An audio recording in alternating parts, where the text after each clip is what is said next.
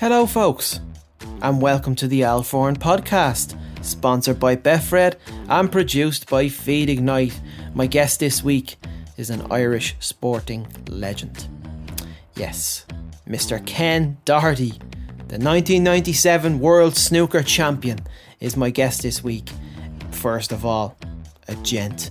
Such a nice man. I've known Ken for 6 years, and I just have nothing but good words to say about this man. He is just such a lovely guy, and I think everybody feels the same way. And everybody who has encountered Ken in their life, he's just a really, just the salt of the earth, proper dub, really just a great guy, and incredibly successful, obviously. You know, we obviously talk about his kind of introduction to snooker when he was a young kid. His dad introduced it to him at a young age. He would have watched the likes of Alex Higgins growing up, and then how he got his start in snooker. And it's a great story, you know, how he kind of rose up in the amateurs, came into the professional circuit, and yeah, it's amazing. We come right up obviously to the World Championship match against Stephen Hendry in 1997, and he's just a really nice guy, Ken. Really nice guy. And we talk about as well, kind of, I think what's very interesting is, you know, when I was born in 1991, but I can kind of remember my parents and say my relatives, my older relatives, talking about how like snooker and pool was such a massive thing in terms of like in the social scene in Dublin in the 80s and 90s. So it's kind of a thing of the past now, which is kind of sad, but Ken kind of delves deep into that, which I think is brilliant, you know. And of course, Ken is a massive Manchester United fan, and you know, we talk about, you know, how he lifted the trophy, the World Snooker Championship, in front of the 67,000 fans. I think it was 67,000 at that time they could fit into Old Trafford in 1997, and how much of a surreal moment that was. I don't want to delve deep into that story because I'll let Ken tell that in the podcast, because it's a brilliant story. And yeah, folks, honestly, I hope you really enjoy this one. I enjoyed it. Ken is such a great guy. And it is the Alforn podcast. Ken Doherty. Game on. Get £30 in free bets from Betfred when you sign up and stake a tenner. Football, racing, rugby, boxing. Betfred have markets available on all of the biggest matches, races, fights and more. Download the Betfred app from the App Store or Google Play Store, or sign up through betfred.com. Game on. 18 plus, begambleaware.org, UK and Northern Ireland only. First sports bet of £10 and over in one transaction, settled in 60 days. Odds evens, brackets 2.0 and over, £30 free bet paid within 10 hours of bet settlement, 7-day expiry. Payment restrictions apply. SMS validation may be required. Full terms and conditions apply. Please gamble responsibly. I am delighted to be joined by a very good friend of mine, the darling of Dublin, 1997 World Snooker Champion, 352 century breaks, a legend in Irish sports, a legend in snooker, and most importantly, an absolute gent. Ken Doherty, how are you, pal? Very well, Al. Good to see you, and thanks for having me on the show. I used to be called the darling of Dublin. Crafty Ken as well. Now it's the Dunce of Dublin, you know, or clueless Ken. But no, still enjoying it, and looking forward to watching Man United tonight as well. So, yes, absolutely. All is good. How about you? I'm good, pal. It's, you know, it's been different. As you know, I kind of rely solely on gigs, and now this is my work. I do gigs through this. So it's been a mad old year. It's been a mad year, kind of adapting to new things, but it's been fun as well, you know. Yeah, exactly. Yeah. This is a whole new concept, isn't it? Zoom calls or Zoom gigs and podcasts, you know, everything like that. It's fantastic. It's a new sort of innovation, but it's great. I think it's come to the fore during this lockdown. The Zoom has been amazing for everybody in lockdown to connect with family and friends, you know, both here and away, you know. And it'll stick around even after everything kind of comes back to normal. I think it's going to stick around for a while. Definitely. Yeah, absolutely. Yeah. We first met 6 years ago, was it now? Yeah, that's right. Yeah. Barry Murphy introduced me to you. Yeah, well, here's the funny thing about that. And Barry Murphy's one of my mentors now. Yeah. He's a good friend of mine, but I remember saying, "How are you, Rishtard?" to Barry Murphy. And I remember him saying, "No, I'm not Rishtard, I'm Barry." I think I actually called him Rishtard first, then I called him Gary. And then I ended up calling him Barry. But listen, I'll give you a classic about Barry Murphy. He came to play poker in the club in Terranure, and one of the lads that's playing poker, he's a very funny guy, you know. And he sat down at the table and he said to Barry, "Oh, cheers, it's your man, is it? Your man on board." He says, and I don't know where I could say this on Zoom or on your podcast, but he said to him at the poker table, you know, just to break the ice, you know. He said to Barry Murphy, instead of saying, "Oh, you're from Après match" and all that, you know, he said, "Are you still running your woman in Fair City, eh?" For those of the odds. Yeah, even Barry Murphy had to laugh at that one. Like, you know. And for those obviously who are listening who don't know Barry Murphy is part of a classic comedy trio in Ireland called Après Match. That just had everyone in stitches for years. Oh, yeah. He's brilliant, absolutely brilliant. But even he cracked up at the table because not a lot of stuff, anything that even you try to tell Barry jokes, you know, you sort of heard them in one form or another, you know. Yeah. But he laughed at something like that because it was real Dublin wit, like, you know what I mean? He knew who he was, but he was sort of putting him in a completely different kettle of fish. It was fantastic, absolutely fantastic. He's a genius. But we had a great night that night as well. Jeez, I think we were out until the early hours of the morning. We were having a great crack. But just want to get to you, Ken. You grew up in Ranelagh. Yeah. I know you had a great childhood with regards to, you know, with your mom. Like, I know you talk about your mom an awful lot and how much of an important, you know, person, how much of a positive impact she had in your life. What was it like growing up in well, I tell you, Ranelagh was a wonderful place. I mean, at Ranelagh at one stage I had like 3 snooker clubs in it, you know. Well, I had originally it only had 2. I had 3 full-size table in a place called Nats. It was right across from Super Value now, where Night Owls used to be. And then I had Jason's, of course. And Jason's was like the hub of the area for me, like in the, you know, the late 70s. I was 8 when I first saw snooker on the TV. I saw Alex Higgins playing on Pop Black. My father and mother used to let me stay up. He used to love watching Pop Black. And it used to be only on for about a half an hour every Thursday. So I watched that with him. I saw Alex Higgins play and I wanted a little snooker table from Santa. And I got one that Christmas, you know. Yeah. And I was only 8 years of age. So that was 1977. I was allowed to go into Jason's only on a Sunday with my big brother. He could take me in for a couple of hours before Sunday dinner, after Mass, of course. And and that was my, I loved going into Jason's. There was a lot of sort of adolescence. There was a jukebox, pool table, Space Invaders, Evel Knievel, like a pinball machine. There was like a car machine. And then they had all those type of new machines that comes in for playing, like, you know, kids play Fortnite or Minecraft now or Grand Theft Auto. Back for us those days, it was Asteroids or Defender or Space Invaders or Pac-Man, you know? Yeah. And Jason's always got the latest machine in. It was great for that. And the kids used to love it, like, you know, young adolescents. And I was only allowed in initially on the Sunday.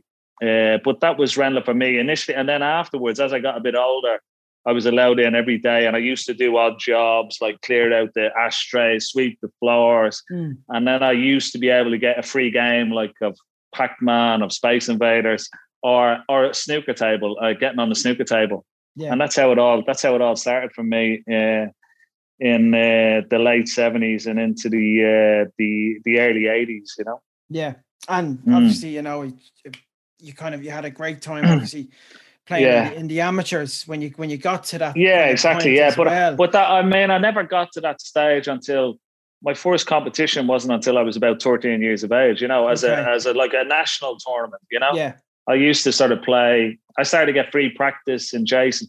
What happened? My father loved snooker. You know, he was a big Ray Reardon fan. Yeah. And when Higgins beat Ray Reardon in the final in 1982, that was sort of a big changing moment for me. He was like an inspiration for me, Alex Higgins. You know, watching him win that World Championships. And I wanted to play as much snooker as I could. I played football. I was the captain of the Bratmoyles Boys, and we were a half decent team, you know. But I wanted to play snooker. In the snooker times, there was this competition every Saturday morning in Jason's. It was like a handicap competition. Yeah. And I was like about -70 at the time. But I could still give the guys 80 or 100 stars, you know what I mean? And I used to pick up like 20 or 30 quid every Saturday almost in Jason's on the Saturday morning, right up until the afternoon, you know. Now we used to have football matches on the Saturday, so you'd have to sort of juggle one between the other, and eventually came to a stage. Well, I was going out in the Pistons of Rain all the way out to Fairview Park to play, or up to Bushy Park, you know. And I was thinking I could be in Jason's and I could be earning money. I'm not earning money play this football as much as I love football. Yeah. So I had to tell the manager, look, I'm just knocking on the head. I can't play on Saturdays anymore, you know. So I'm playing snooker, and that's when I decided I wanted to be a snooker player. And I was only around. I was about 13 at the time, you know. Yeah, and from then on, it was great for you, you know. And you know, you got to the amateurs. You won the Irish Championship twice. Yeah, you're under 21 world champion and a world amateur champion. So up until you turned pro, it was just an upward trajectory. What happened in Ranelagh when I was 13, my father died, you know, and I think that was it was a big turning point in my life, obviously, and my family's life and everything. But Jason's, then they started to sponsor me. They sort of knew things were hard at home and stuff like that, money-wise. So they started giving me free practice and sponsoring me into tournaments. And without that help, I probably wouldn't have been where I was. I wouldn't have had so much success as I've had, you know. That's because amazing. I needed that sort of little bit of a start, you know. And so there was a big sort of turning point, you know. But it was and that is one of my life regrets. Not, you know, my father not being around and not being able to see any of that success, because he loved the game. He only could see me play. Like, he bought me a table, a 6x3 table, and I got that in about 1982. So it was only about a year. We used to set it up in the back garden or in the front room, and I'd sometimes bring friends home from school to play on a frame or two. Play it in the garden, you know, if the weather was good. So he'd only see me, but he actually never saw me play at all, any competitions or anything like that, which was quite sad, and that was quite regretful, you know. And he was only 58 when he died, so he was quite a young man, really, you know, when you think about it. And that was a major sort of turning point in my life, certainly in my early life, you know. Yeah, absolutely. And you know, I think as well, the fact that it kind of stemmed from your dad loving snooker so much and kind of bringing you into it as well.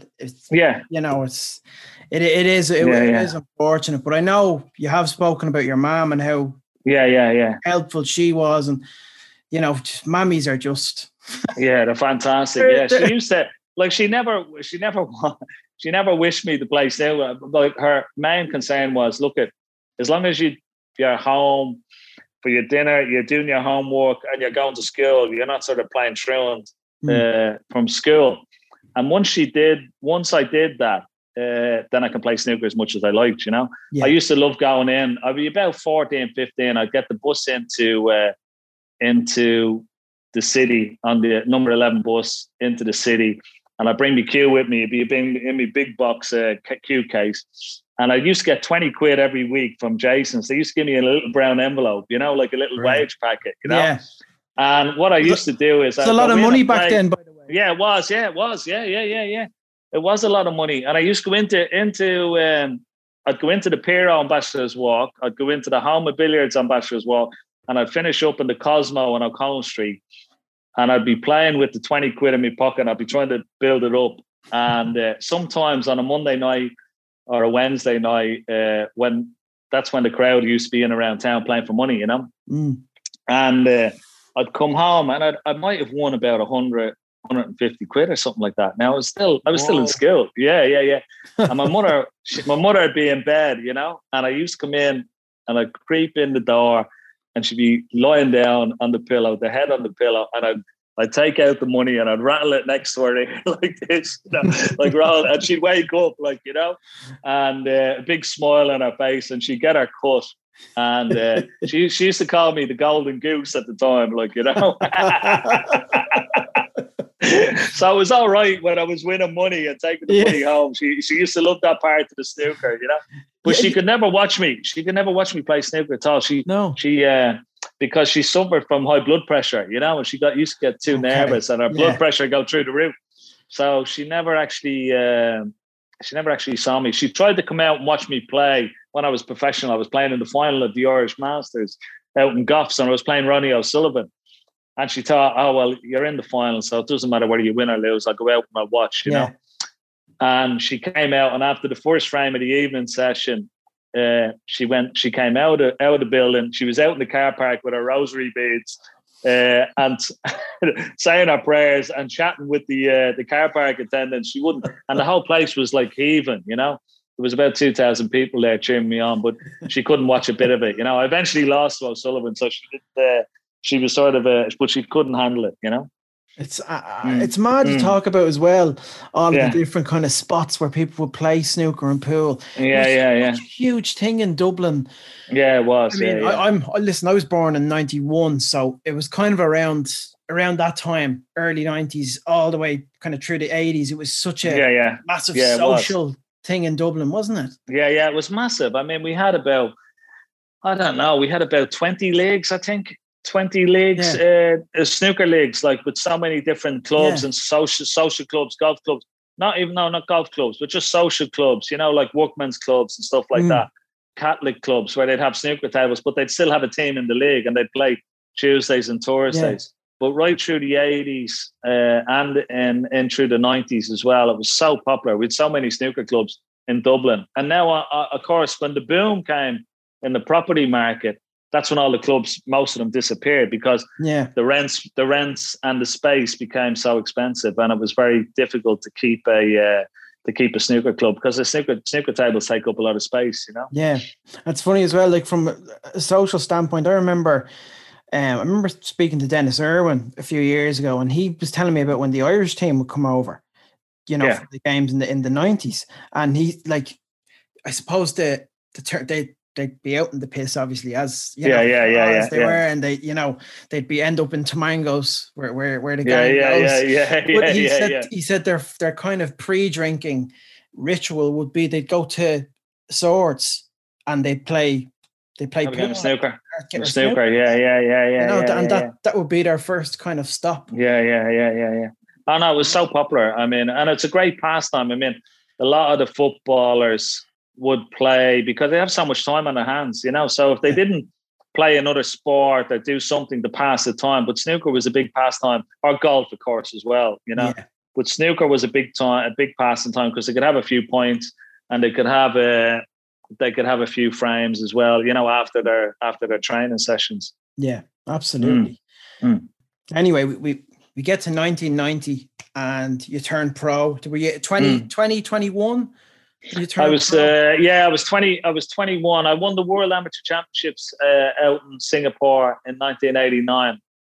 I won the World Juniors in June that year in 1989. The funny thing about the World Junior Championships, I'd moved to London to play. I left school, did my leaving, so I left in 1988. Went over to England and was trying to sort of play against some of the best in the UK because they were the best players in the world, and they had pro-ams every weekend. I had 500 quid in my pocket. I went over on the boat, like, you know, I had digs to go to. And in June 1989, I still wasn't pro, but I was still playing on the amateur, trying to get into the top 10 amateurs to turn professional. And I'm at a holiday camp playing in this tournament. and a fella called Curly Mick from London, who was a big time gambler, you know. And he said to me, he says, "Are you going to the World Junior Championships next month? It's in Iceland." I says, "No." I said, "I didn't even know about it. I haven't heard about it." I said, "To be honest, I couldn't even afford to go because I wouldn't be able to go. I don't have enough money, like, you know." He says, "Well," he said, "if I paid for you, would you go over?" And I says, "Yeah, well, what do you want?" He says, "I don't want that." And I said, "I'll pay you in." I said, "I'll pay your airfare and your hotel and your bed and breakfast or whatever." He says, "Okay, yeah, it sounds good to me, you know." Grand, yeah. Anyway, he paid for me flight. He paid for me hotel over to Reykjavik. I was there for a week. I ended up winning the tournament, right? I got £3,000. I wouldn't have even been there only for this Curly Mick, you know. And I'd only met him once, and this was at this holiday camp, you know. And didn't want anything, didn't want any of the prize money. I got my name on the trophy as World Junior Champion. Yeah. He asked me, could he take the trophy, not the perpetual trophy, but the trophy that I get to keep. Could he take that back to London, get a few photographs with his mate, and give it back to me? And I says, "Yeah, no, take it away." I never saw him again. Never. That was the last time I saw him. He disappeared. He took the trophy. But I didn't care. I had my name on the cup, and I had £3,000 in my pocket. Grand. And I wouldn't have been World Junior Champion only for good old Curly Mick from London. And I still haven't seen him to this day. And that was in June. 1989. Yeah. Well, listen, Curly Mick, if you're watching, yeah. Where's my trophy? Yeah, get the trophy over to Ken. The first major championship came in 1993 at the Welsh Open, and that kind of took you into the top kind of 16 in the world. Yeah. And that was the first where you won the Welsh Open a couple of years later. So that was kind of, I suppose, that was coming into, you know, the reality business time. You know, I'm up out there with these guys now. So yeah. What was that like for you? It was fantastic. I mean, it took 3 years to really establish myself on the professional circuit. It was a big change, you know. I mean, you know, we thought initially, you know, you're World Amateur Champ, World Junior Champ, you're coming in with a big reputation. You should be blowing a lot of these professionals away. But they were so good, different conditions, you know, professional condition. You're sort of playing on TV. You got cameramen and cameras moving around, and it takes a little bit of getting used to. And even in the qualifiers, you know, the down and dirty qualifiers, like where, you know, there's sort of a lot of experienced players, you know, and you're coming in, you're young, you're brash, and you think you can put, you know, the balls off the lampshade, but it doesn't happen like that, you know. So I was sort of brought down to earth had to learn very quickly. But it took me 3 years to win my first ranking tournament, and to get into the top 16 as well. But to get into the top 16 after 3 years was quite an achievement, you know. Absolutely. But it was great. It's great to get your hands on your first tournament, because even in this day and age, you see lots of players, they get to a final, they've been to a couple of finals, and they haven't got their hands on a trophy. Then all of a sudden, the sort of pressure builds like a snowball. So that was my first ranking final. And I think that was my first ranking final. Yeah, I think it was. And that was my first... No, sorry. Jimmy White beat me in the Grand Prix in 1992 in the final in 10-9. And that was my first ranking final. But the second one I won, and that was against Alan McManus, 9-7 down in Newport in Wales. Yeah. And I have the original draw, you know, with all the names on it and all filled out. Yeah. And it's I kept that draw. Somebody, actually, John Parrott's manager, Phil Miller, he's passed away now, but he said to me, he says, whatever you do, he says, get the draw off the tournament director, fill it out and get it framed. He says, and put it, you know, in your bedroom or your home or whatever. But I have it in my snooker room out in the Radisson from 1993, the Regal Welsh Open. And I have it all filled out and all the names, in it. Right from O'Sullivan was in it. He would have been only 16, 17 years of age then, maybe, you know. Kids, he lost to Neil Foles 5-0 in the first round. Stephen Hendry, of course, was number 1 seed. But Alan McManus, I ended up beating in the final. I beat James Watana in the semi-final and him, but I still have that since 1993 now. Yeah. Just to go back to kind of, you know, getting to that point in 93 when you won the Welsh Open, and kind of coming in as a pro thinking, this is going to be great. You know what I mean? I'm young. I'm a But I'm going to, it's just crazy how much of the psychological aspect of snooker is just huge. It's massively psychological in terms of as you said, you're playing on TV for the first time. So it's a new kind of pressure that you've never experienced. So, I mean, for you to kind of get to the grips of that in the space of 3 years is very impressive. It's sort of, I suppose it was a good learning curve, and I suppose it tells you that you can't take your eye off these, or you can't take these people for granted, even the experienced pros that you don't take anybody for granted. You give them the respect they deserve, and I think it sort of grounded me and held me in sort of good stead for going forward, but to get your hands, I'll never forget winning that trophy. I mean, it wasn't a big party or anything like that. It was just myself, my good friend Pat Caulfield, and Bill King, Mark King's dad. The three of us were just in the hotel afterwards, and I've got the cup, and we're just sitting down having a drink and a sandwich afterwards, because it was quite a long day over 2 sessions. And it was quite a tough match against Alan McManus, but it was just such a relief to win, Yeah. And listen, we get to the bigger party. Yeah. We get to because there's so many stories even after you won the World Championship, which I want to get to at Man United. I think you told me the story a few years ago. But anyway, 1997. It ranks up there as, in terms of Irish sporting moments.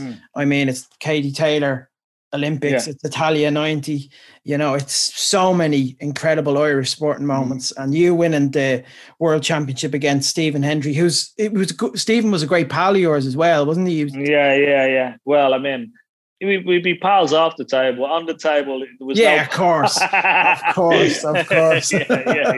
it's still like that. It's still like that today. Even I practiced with him. I was only practicing with him a couple of days ago. We're playing best of 11 for a tenner, and it's like 10 points of blood off him, for a tenner off. He hasn't changed a bit. Oh, it's like enemies, complete enemies, trying to get a tenner off each other, best of 11. And I took 20 quid off him, and honestly, he sort of threw it down on the table. He was absolutely disgusted. But I have that 20 quid still in my pocket until we play the next time. But yeah, he was he was one of the greatest players that's ever played. Himself and O'Sullivan are probably the best 2 players that's ever played the game. So to play him in the final, you were the first to beat him in the final. He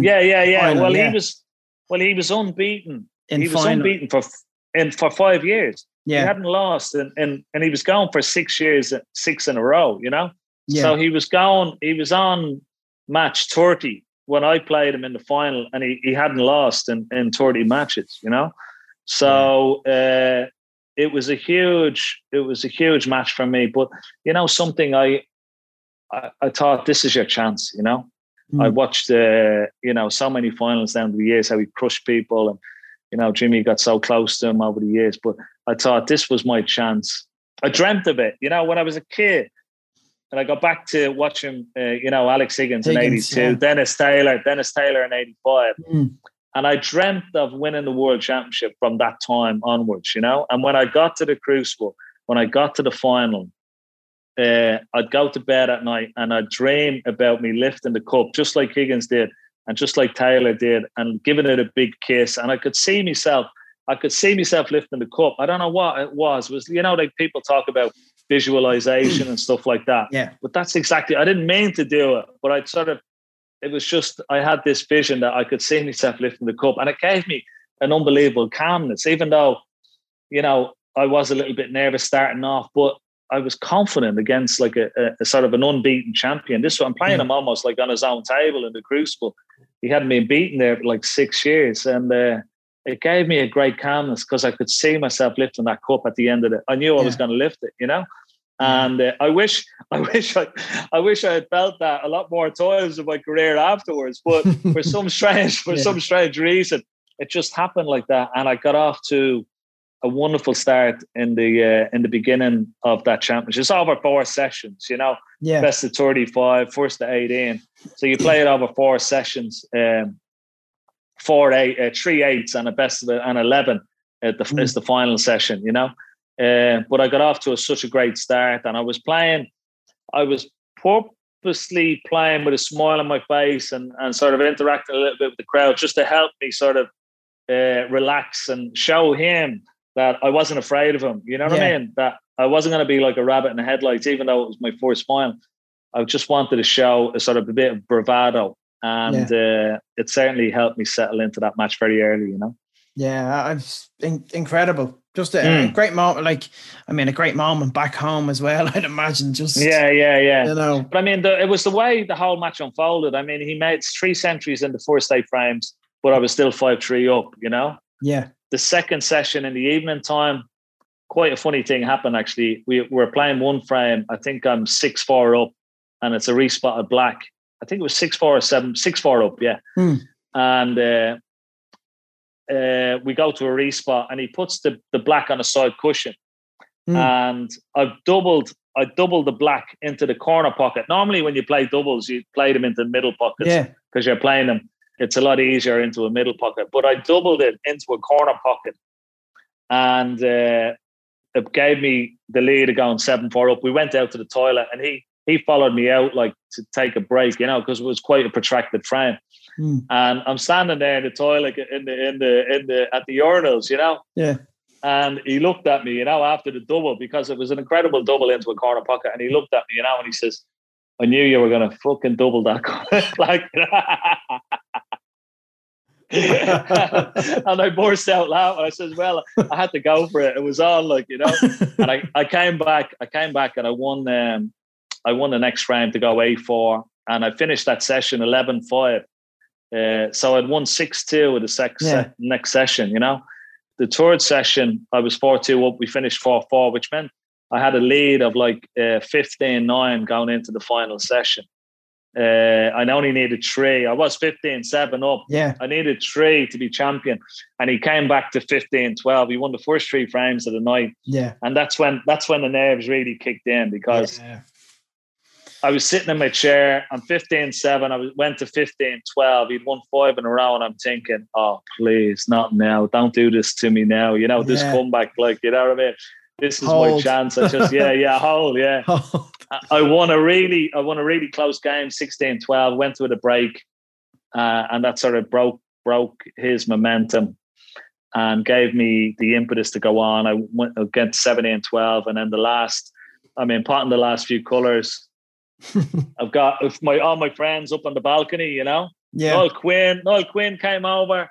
Dunphy was there. He came over for the tournament, and Louis Copeland and everything, and a few. I was obviously my few friends from my own personal best friends came over, and I looked up to them and stuck my tongue out, gave a big smile, and it was, I tell you, the happiness and the relief. It's like all your dreams and your birthdays coming together in one moment. Yeah. Like it's quite surreal, you know. I had the honor of actually performing at the 21st anniversary of your World Championship win in the Radisson. It was a brilliant night. Barry Murphy was MC. And I remember as well, I've only known him a couple of years, but the late Willie Thorne was there as well. He was. Gent of the highest order. It was a great night. We had Dunphy there as well, and we had Steve Davis and Hendry. So it was it was a great night. It was fantastic. It was great. Well, it's actually, you know, it was a great honor to have them all over, you know, like Virgo, Taylor, you know, as you said, Willie Thorne, Davis, Hendry. Parrott couldn't make it. He was doing something. But yeah, to have those guys over there it just made it very, very special, you know, because they're great guys, you know, guys that I grew up with, I work with now, like in the BBC, but I grew up playing. And it was just great to have them over, because they wouldn't come over for nothing, like, you know what I mean? But it was very, it's just that we have a special friendship, and I was just delighted to have them there to make the night very, very special, you know. For people like that, I hadn't met them up close or personal, I only see them on the TV. And it really made it a great celebration. 21 years. Yeah, absolutely. And that room you talk about as well, that's your practice room as well, but that is some room.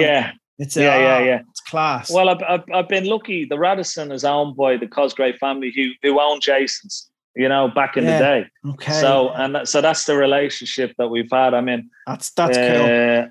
All their fathers now passed on, but of the sons that I would have grown up with, who are around the same age as me, they're all in charge now. So they said, look, at when Jason's closed down, that there was a snooker room out in the Radisson, so you can put your table there and then bring your photographs and all that. And that's how it all came about. So I'm delighted to still be there, of course. Yeah, it's brilliant.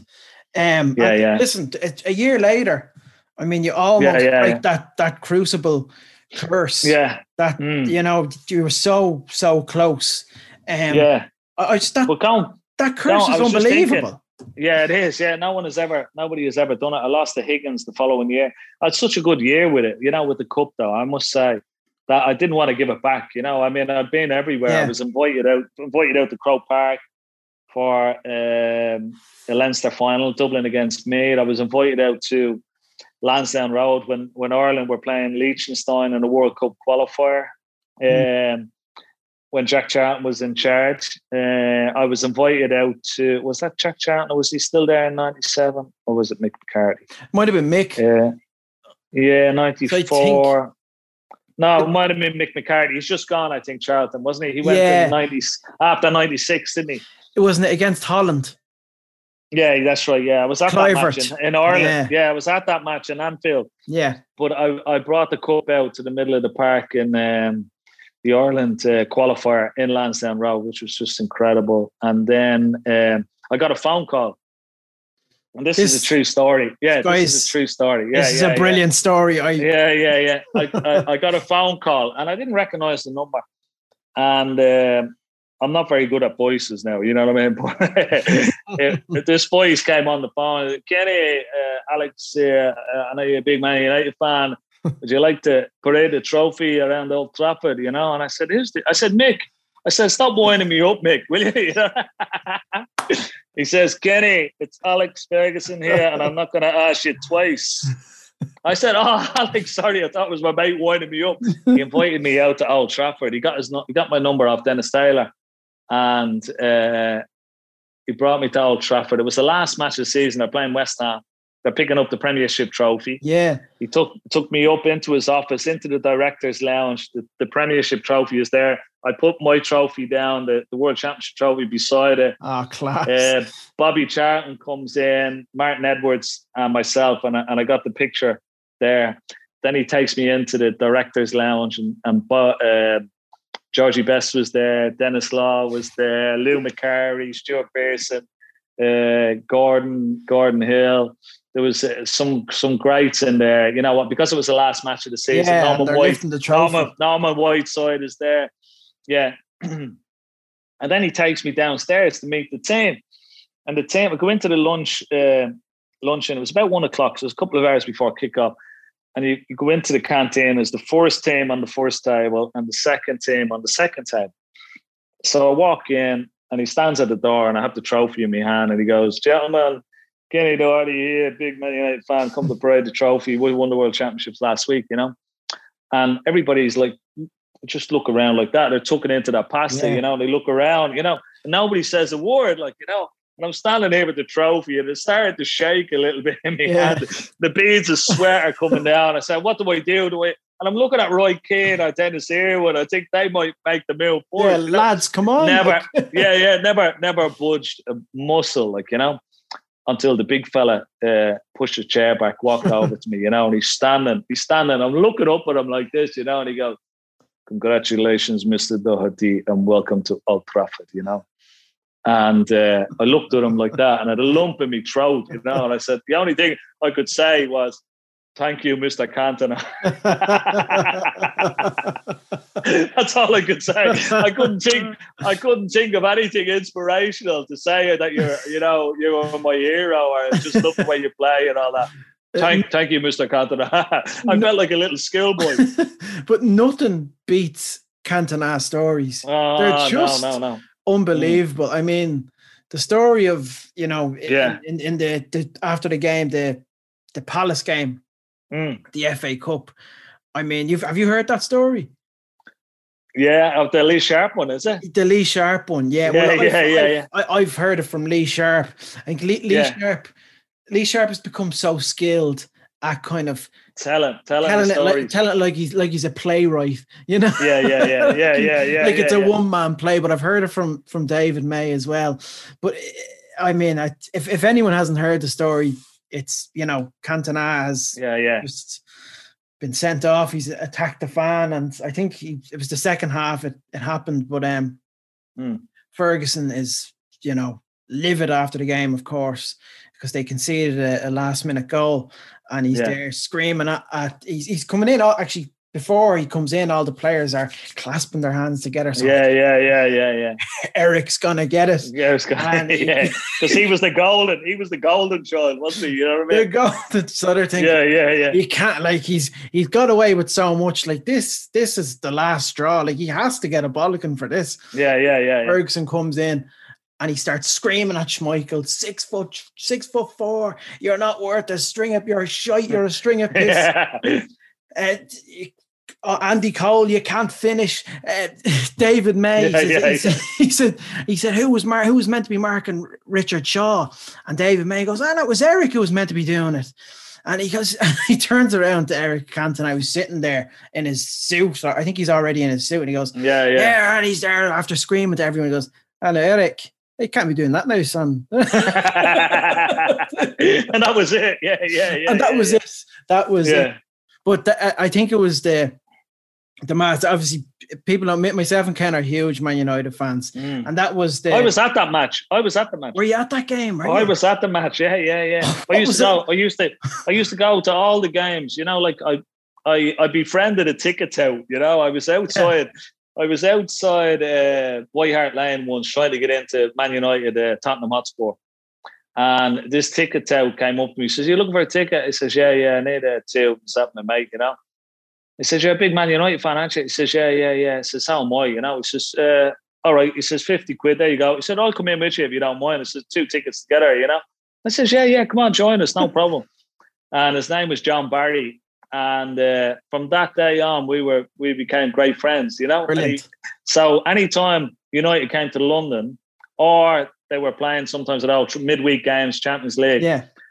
Like, I'd meet him in London somewhere, because I was living in Essex, so I'd get the train into London. So I'd be either Highbury, going to Upton Park to watch West Ham, or going to Palace, or sometimes down to watch them play Wimbledon as well. So I used to go to all those games, and that was the game. So we were friends for years, and I go to the Champions League. I went to the Champions League with his brother to the 99 game in Barcelona. Yeah. In Barcelona. Unfortunately, he died. He died of cancer when he was in his... he wasn't even 40 years of age when he died. No, that's tragic. That's tragic. John Barry, his name was. And but his brother, Danny Barry, who I'm still mates with, I went to the Champions League final with him, you know. But I used to go to all those games. But I was actually on the other side of the ground when Eric Kung Fu, the supporter. Yeah.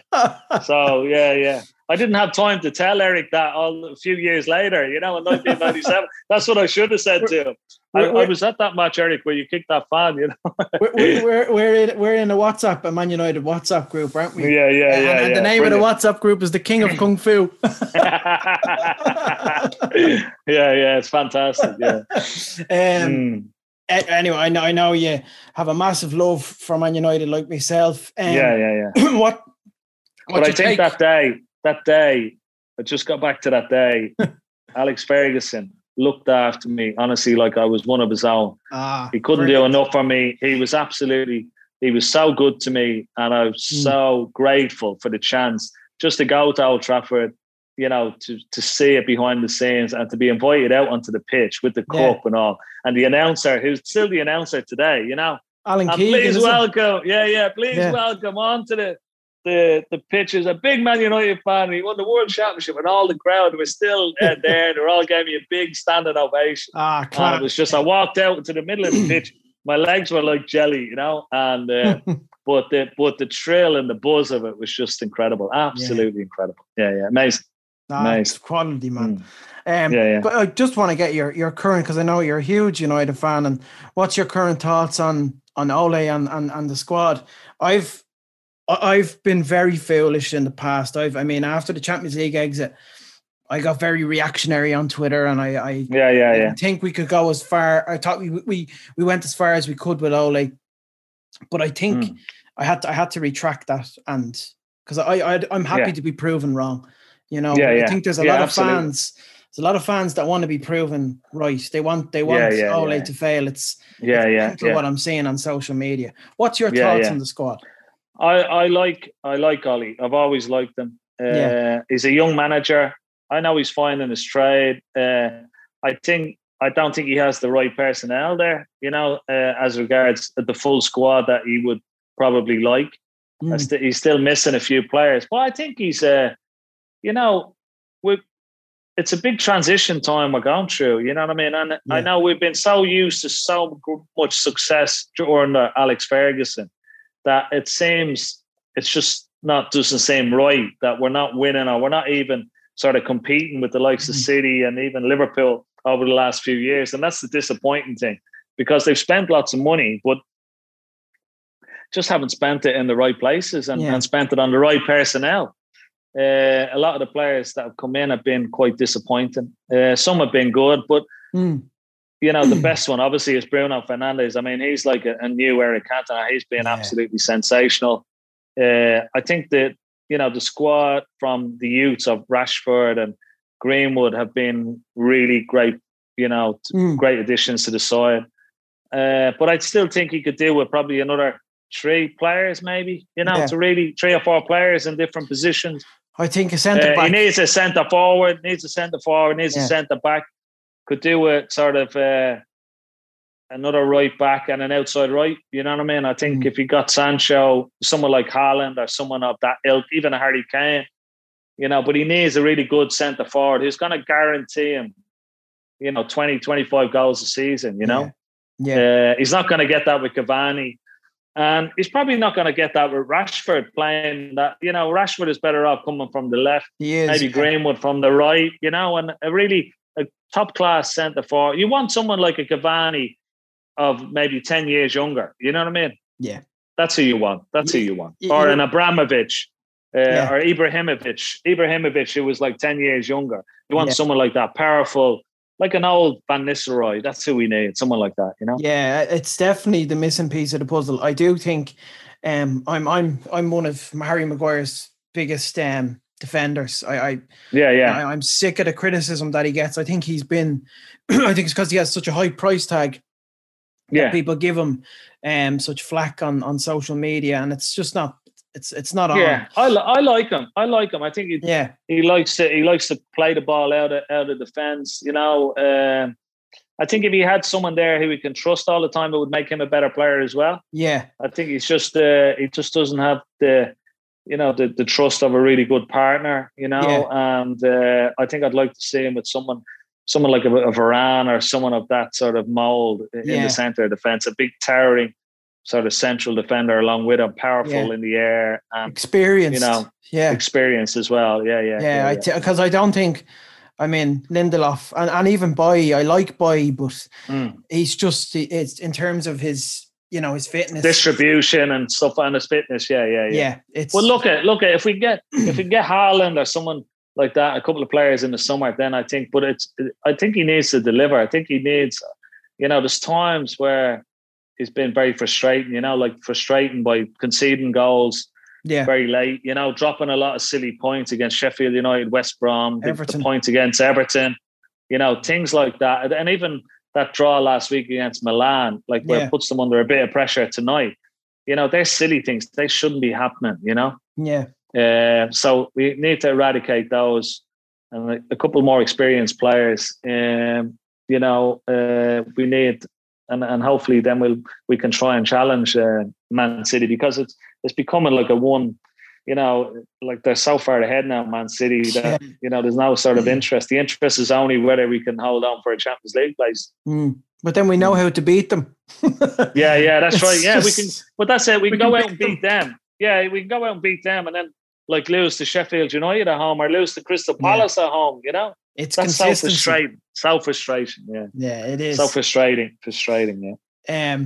Well, look, I honestly, Ken, One of the nicest guys I know. Just an absolute gent, and I really appreciate you coming on.